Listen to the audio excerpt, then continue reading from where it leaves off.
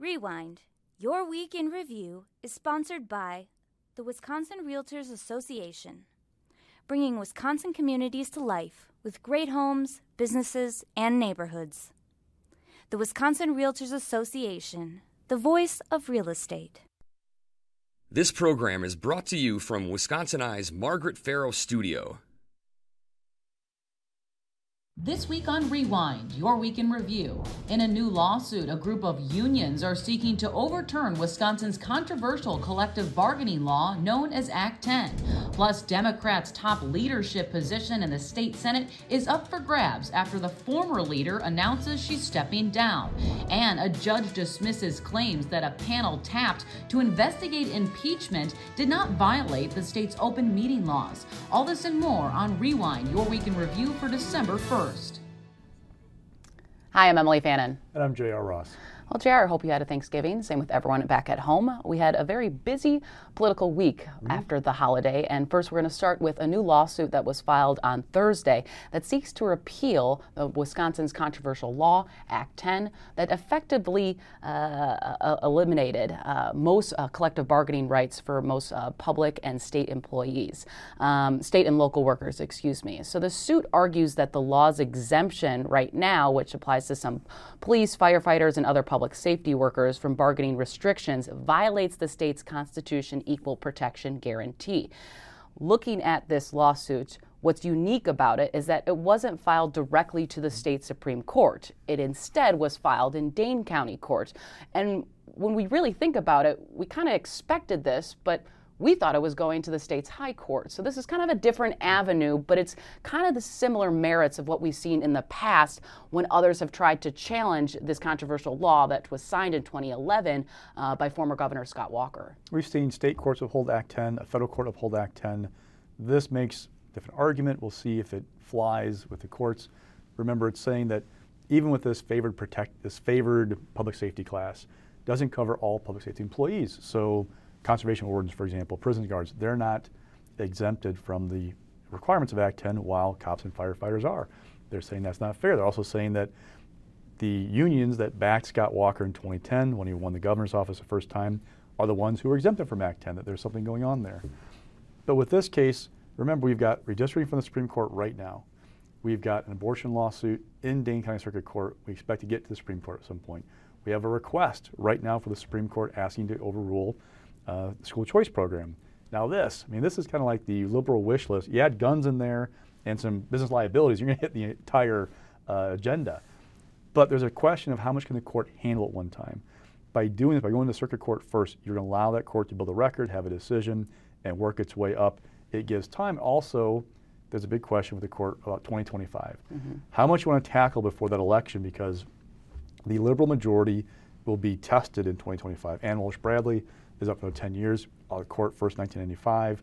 If she runs as she said she will, she'll be a formidable candidate because incumbents don't lose very often. Daniel Kelly in 2020, Louise Butler in 2008. Okay, so she's a pretty solid bet for re-election just because she's incumbent, if nothing else. Got to get a challenger though. We'll talk about that later on. But after that race, you don't have a chance to flip the court again, conservatives, until 2028. And that's if you can defend Rebecca Bradley in 26, and that's in 27. So if the court can kind of maybe avoid too many big topics, not infuriate too many conservative donors, it could give them more room for doing bigger things later on. Right, and we talked about this before. If they do take up all these issues, within a matter of a year, it could potentially backfire politically on them, giving, an individual who we're going to be talking about a little bit later, former Attorney General Brad Schimmel, who announced a bid, we'll get into that a little later, that could maybe give him more of a playbook to run on, saying, look at all these items that the new liberal majority just, whacked away and changed completely. So kind of we'll see where that happens and where this plays out. Probably the only top Republican that we heard kind of react to this lawsuit was Assembly Speaker Robin Vos, and in his statement he actually noted that this is just, once again, another effort by liberals to try to do this now that they have control of the court. But given his statement, it doesn't technically really apply to this because the lawsuit is still in the lower courts. All right, moving on to now, there will be a shift in leadership among Senate Democrats, and that comes after current Senate Minority Leader Melissa Agard Beauregard announced a bid for Dane County Executive. She's seeking to replace outgoing Joe Parisi, who said he will retire a little bit earlier than his term next year.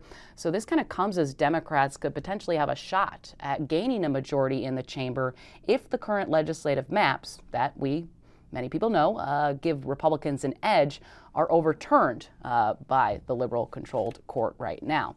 So now this goes into who will replace her. There is going to be an election today at 4 p.m., so probably we'll digest a lot of this discussion next week. It will be over Zoom, and reporters will not be in there, but we will eventually know who will be the one. But here are kind of the three that have been making calls over the past day to try and get some votes. We're looking at Senator Kelda Roys, Senator Jeff Smith, and Senator Dianne Hasselbein. So, JR, this could be quite a shakeup in leadership, of course, but let's kind of go through each of them individually, pros, cons. Let's start with Kelda Roys. So she's run for Congress and governor, which means she has a good fundraising list, and a unique fundraising list for a state senator. She's also, though, run for those offices and lost to Mark Buchan in a bid for the 2nd Congressional District in 2012, Tony Evers in 2018 for the governor's office, and there were at times contentious periods in those campaigns, put it that way. It happens in races. Even in the same team, Democrat, Republican, you still sometimes don't get along. So will she be able, if she is the new leader, to work with Team Evers, the governor's office, on things? Also, she's from the more liberal wing of the caucus. Let's be honest, if you look at both Republican and Democrat caucuses in both houses, they're not really conservative to moderate or Democrat. They're all pretty liberal or pretty conservative, just different shades of red and blue, right? But she's from that more liberal wing. Can she work with Devin LeMahieu on big bills if he needs a couple of votes, for example? People have asked me. So that's one thing for her. All right, next up is Jeff Smith from Brunswick. So Jeff, he's from outstate. If you look at the chance of new maps in 2024 for Democrats, they're not going to be in Madison and Milwaukee. I mean, they've got a lock on those areas. They're going to be outstate. He's run outstate. He's won in swing elections. He's served in a swing seat most of the time in office. So he knows the profile of what you're looking for. He also, though, has been known as a great fundraiser. He's not from those power bases of Madison and Milwaukee where a lot of donors are. How does he connect with that donor base to raise money? Because as any leader will tell you, it's about raising money, it's about message, it's about recruiting candidates. So he's got to work on that fundraising piece if he's the leader. And Senator Hasselbein, who's also in the kind of Madison area, but from Middleton. Yeah, so a little more from the less liberal wing of the caucus for Democrats, a little more likely to work with a Devin LeMahieu or a Governor Evers. The governor's had strained relationships at times with all legislative leaders in his time in office. That happens at times. But she's got that kind of more of a team player thought. She's also been in leadership before. In the Assembly, she served 2.5 terms as assistant minority leader in the Assembly with Gordon Hintz over there. So she's got that experience. But again, she doesn't run statewide like Kel doesn't have that fundraising network to build out, but so she's from Madison where a lot of donors are, so it helps in that regard. And it'll be interesting to see how long this vote goes, I think, because there's only 11 of them, and you got to reach a certain threshold, and there's 3 people running. So if you have 1 or 2 votes, it might not be enough. And maybe they also do something temporary, right? I mean, yes, someone will eventually be in that role. But if things don't go a certain way, we've seen it before right here in the state legislature, JR, that maybe some of the members of the caucus, if there are new maps, if they get the majority, say there's now 20 of them in that chamber, maybe they do some rearranging down the road. There's an election every 2 years after the elections. And in that period from when the polls close and the results come in to that election are my favorite days of the entire cycle, because you have all these people jockeying for position, not just for the leadership, the top leader, but like other ones, and they're trading stuff and they're making promises, and all. It's fascinating. But anyway, that'll happen no matter what. And for whoever becomes a leader, this election is going to be a test. Now, Greta Neubauer, good example. She took over for Democrats in the Assembly in early 2022 because Gordon Hintz, remember, left that leadership position. Also, Dianne Hasselbein stepped down as assistant to focus on running for the state Senate. But Greta oversaw that campaign cycle. Democrats prevented Republicans getting a 2/3 majority in the Assembly and got reelected as leader in November of 2022. So that's the kind of path you want to, if you want to be successful, follow that. If you take over and things go badly next fall and people say that's your fault, that could be a problem for you. All right, now let's move on to the panel that Assembly Speaker Robin Vos tapped. These are former justices that he wanted to seek some information about the possibility of impeaching State Supreme Court Justice Janet Protasiewicz. Well, we had a ruling this week by a Dane County Judge, Frank Remington, that dismissed claims that that panel broke the open records law. This has been a lawsuit filed by American Oversight. They're a liberal watchdog group. They have been able to get some records about information of whether these former justices have given information to Speaker Vos. We know two of them, former Justice Prosser and Wilcox. They both advised Vos against impeachment, but they're still trying to seek any other information out there. So this is a minor setback for them, but they can still seek records.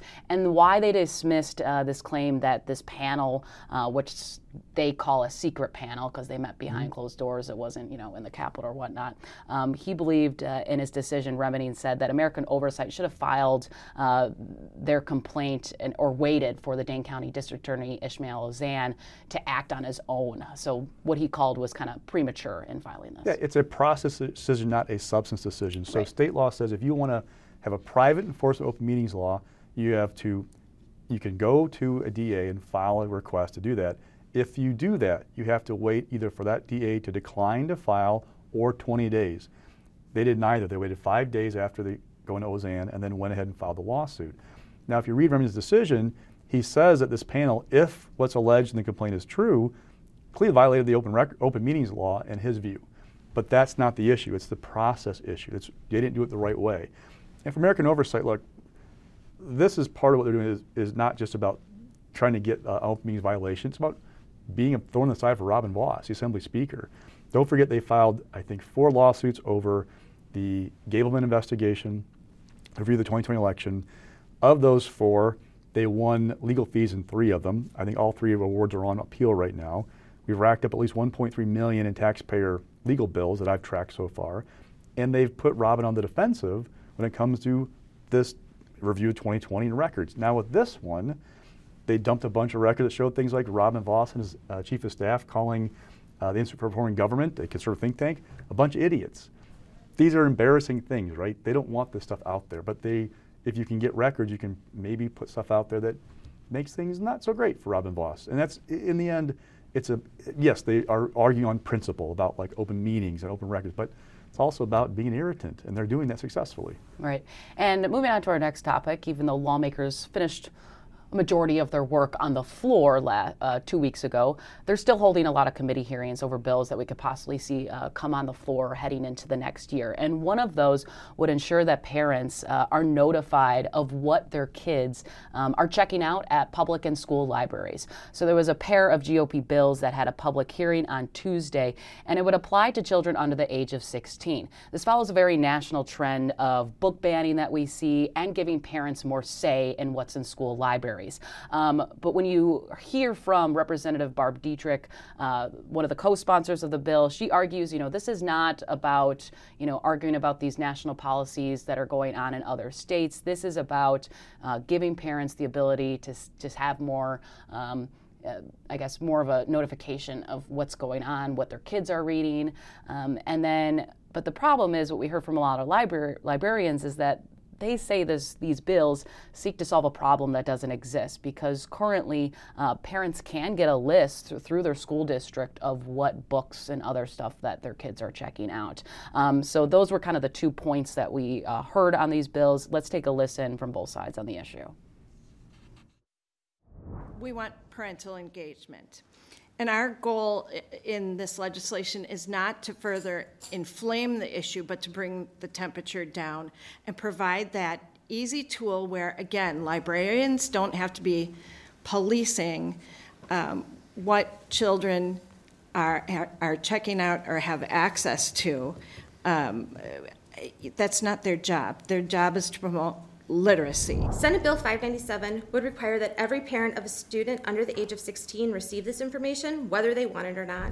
This could put a burden on parents to sift through so much information that they will start to lose track of what is important to them. What is being proposed under Senate Bill 597 is already covered under the federal FERPA law. It would be fiscally irresponsible to deploy a notification system to all parents when this isn't needed for all families. You saw Senator Quinn, who is sitting next to Dietrich. He is also a co-sponsor on this bill, and he brought up, maybe rural school districts might not have the funding mechanism to send these notifications to parents. They might not have a system when it comes to other larger school districts, and that is something that Representative Dietrich said she might take a look at if they do implement this bill. So this is really about building momentum for next session. I know it sounds crazy where it's a 2-year session. We're just not even through the first year, but the reality is, they're not going to meet again until mid-January, the legislature. They then have weeks set aside in February and into March, but what often happens is by end of February, they're done because they want to go out and start campaigning, circulate nomination papers starting in April, all that kind of stuff. And oh, by the way, they could have new maps to figure out top everything else. So we have a compressed window.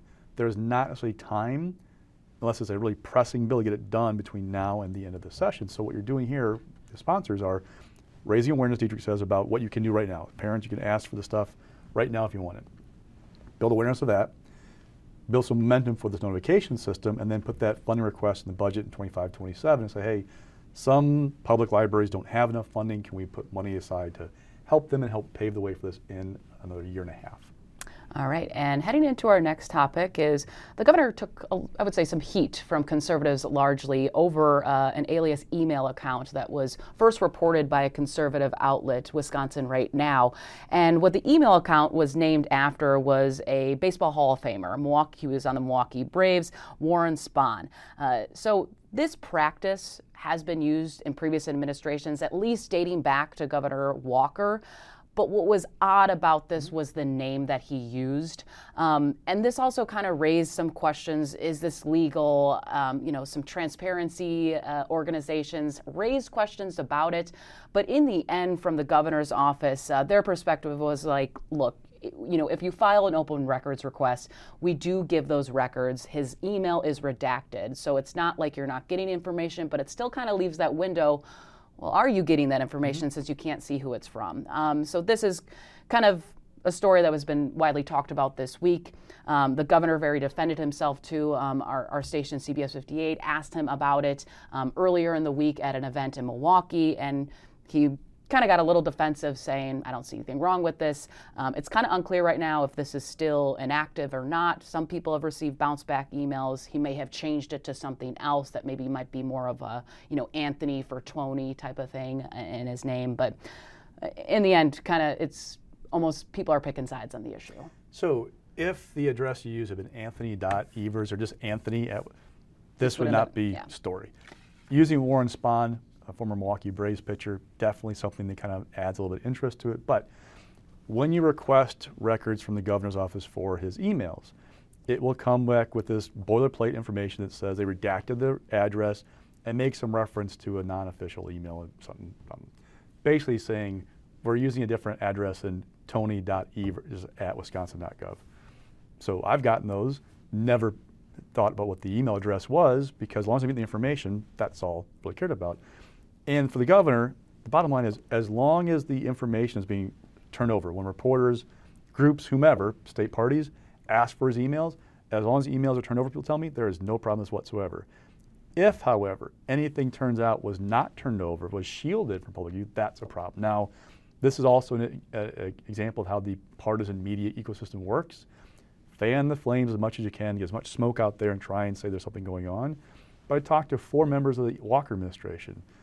None of them had a problem with it. All of them said we did something similar. Didn't use Warren Spahn or another former Brewers player as our email address, but Scott Walker had one using his middle name. It was done because if you had the public-facing email address as his main email account, you're going to get a lot of emails. Yes. It allows you to go communicate with members. So again, as long as you're turning it over, it's really not a whole lot there. All right, now moving on to the topic of redistricting. Of course, there was oral arguments last week. Heard a lot of debate on both sides for sure, but we kind of want to look ahead to what to expect, maybe when a first ruling. But we first kind of want to, recap kind of the tit for tat and the arguments that we heard last week since we were off for the holiday weekend. So let's first take a listen to what both sides had to say, and then we'll kind of move the issue forward. Where were you? Where were your clients 2 years ago? Because we've already been through this. Redistricting happens once every 10 years after the census.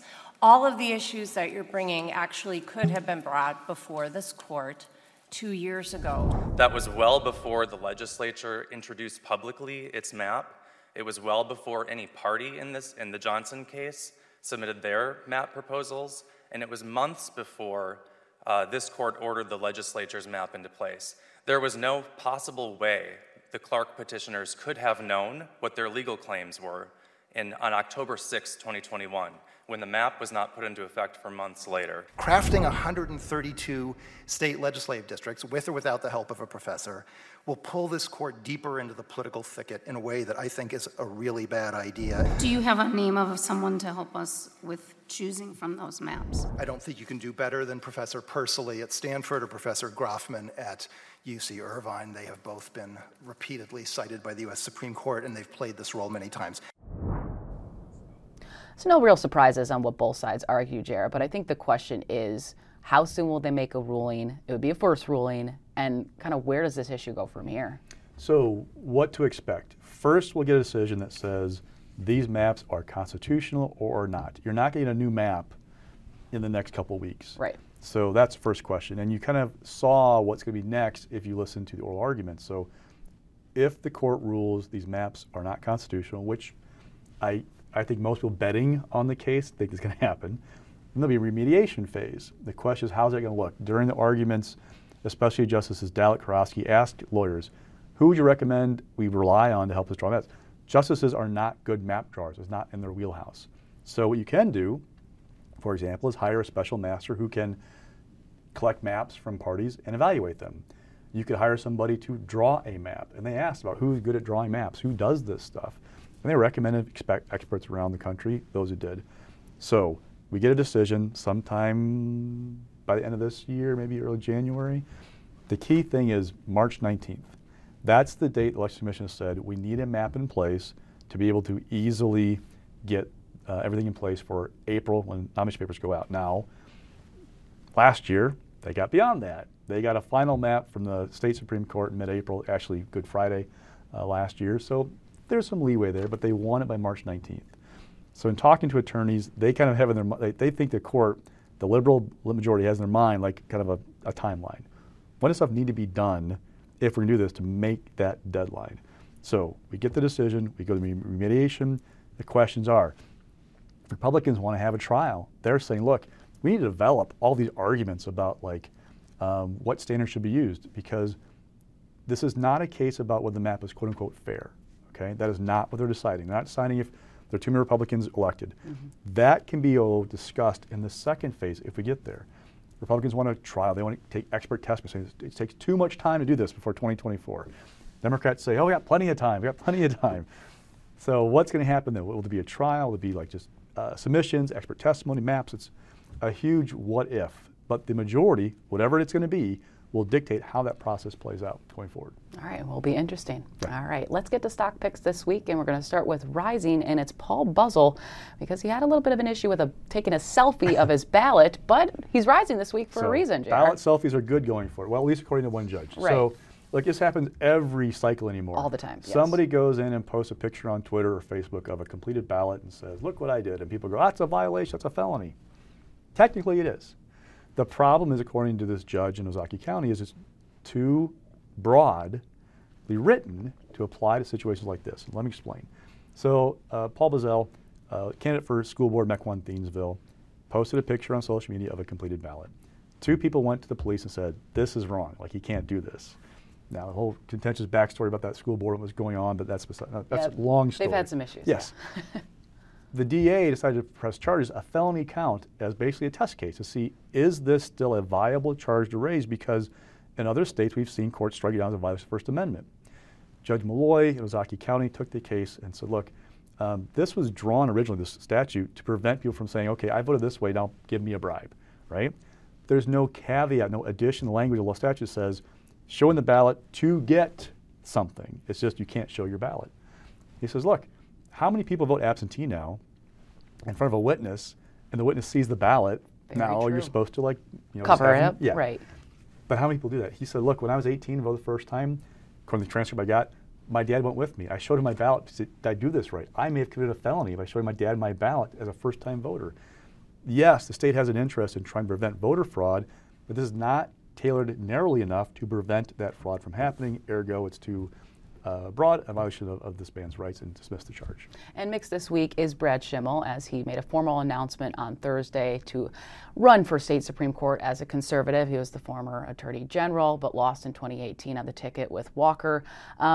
I'm assuming mixed this week, because I think my question, JR, is whether or not his past views on abortion. He also joined a lawsuit seeking to get rid of Obamacare. Are those going to come back and haunt him in a sense? So let's get the why now first. We got a long way to go until 2025. Yeah, we do.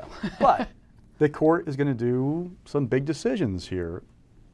He can weigh in and say, look, don't forget about me. You know, talk about those things. Like, you're a circuit court judge, not a very high-profile job sometimes, so that there's one. Another thing you do is try to raise money. It's going to be tough to raise money in 24 unless you're running for president, U.S. Senate, Congress, the Assembly, the Senate, so on and so forth. But he can make connections and say, hey, you guys might keep me in mind when you're ready to write checks again for 2025. And third, he can try and elbow out in the conservatives. Now, Ann Walsh-Bradley, a liberal member of the court, up in 2025. First elected in 1995. She would be, I believe, 75, right before she was sworn in for another term, if she were to win. So you got to wait to be sure she's actually going to run, so she's going to. We'll see. But with Schimel, he wants to have an open lane to go after Ann Walsh-Bradley. Marie Lazar, a member of the Secretary of Court of Appeals in Waukesha, says she's still thinking about it. If you have two conservatives, you can split resources, you can spend money during a primary. That's an issue. So, okay, that's the why now. Looking forward, his pluses, he's run statewide and won. He's had statewide funding network. He's raised money. The minuses, he ran statewide and lost. Backlog of rape test kits at the crime lab at DOJ when he was AG. Taking a contribution from Purdue Pharma PAC when he was AG. The ACA lawsuit. These things all come back, possibly, if needed. Oh, by the way, abortion. Will abortion be an issue the way it was in 23 and 25? That is an eternity away from now. I cannot predict anything. But that's a huge thing. And oh, by the way, there's a presidential race next fall. Who wins could determine what the energy is like in 25. Go back to 2017. The Democrats didn't run anybody against Annette Ziegler, conservative, in 2017. They were so dispirited by like what happened in 16. Right. But that was a mistake. There was so much energy that kind of came right away. What's it going to look like in 2025? I have no idea. How about we get through 2024 first? But yes, definitely pros and cons of getting out there early, like you mentioned.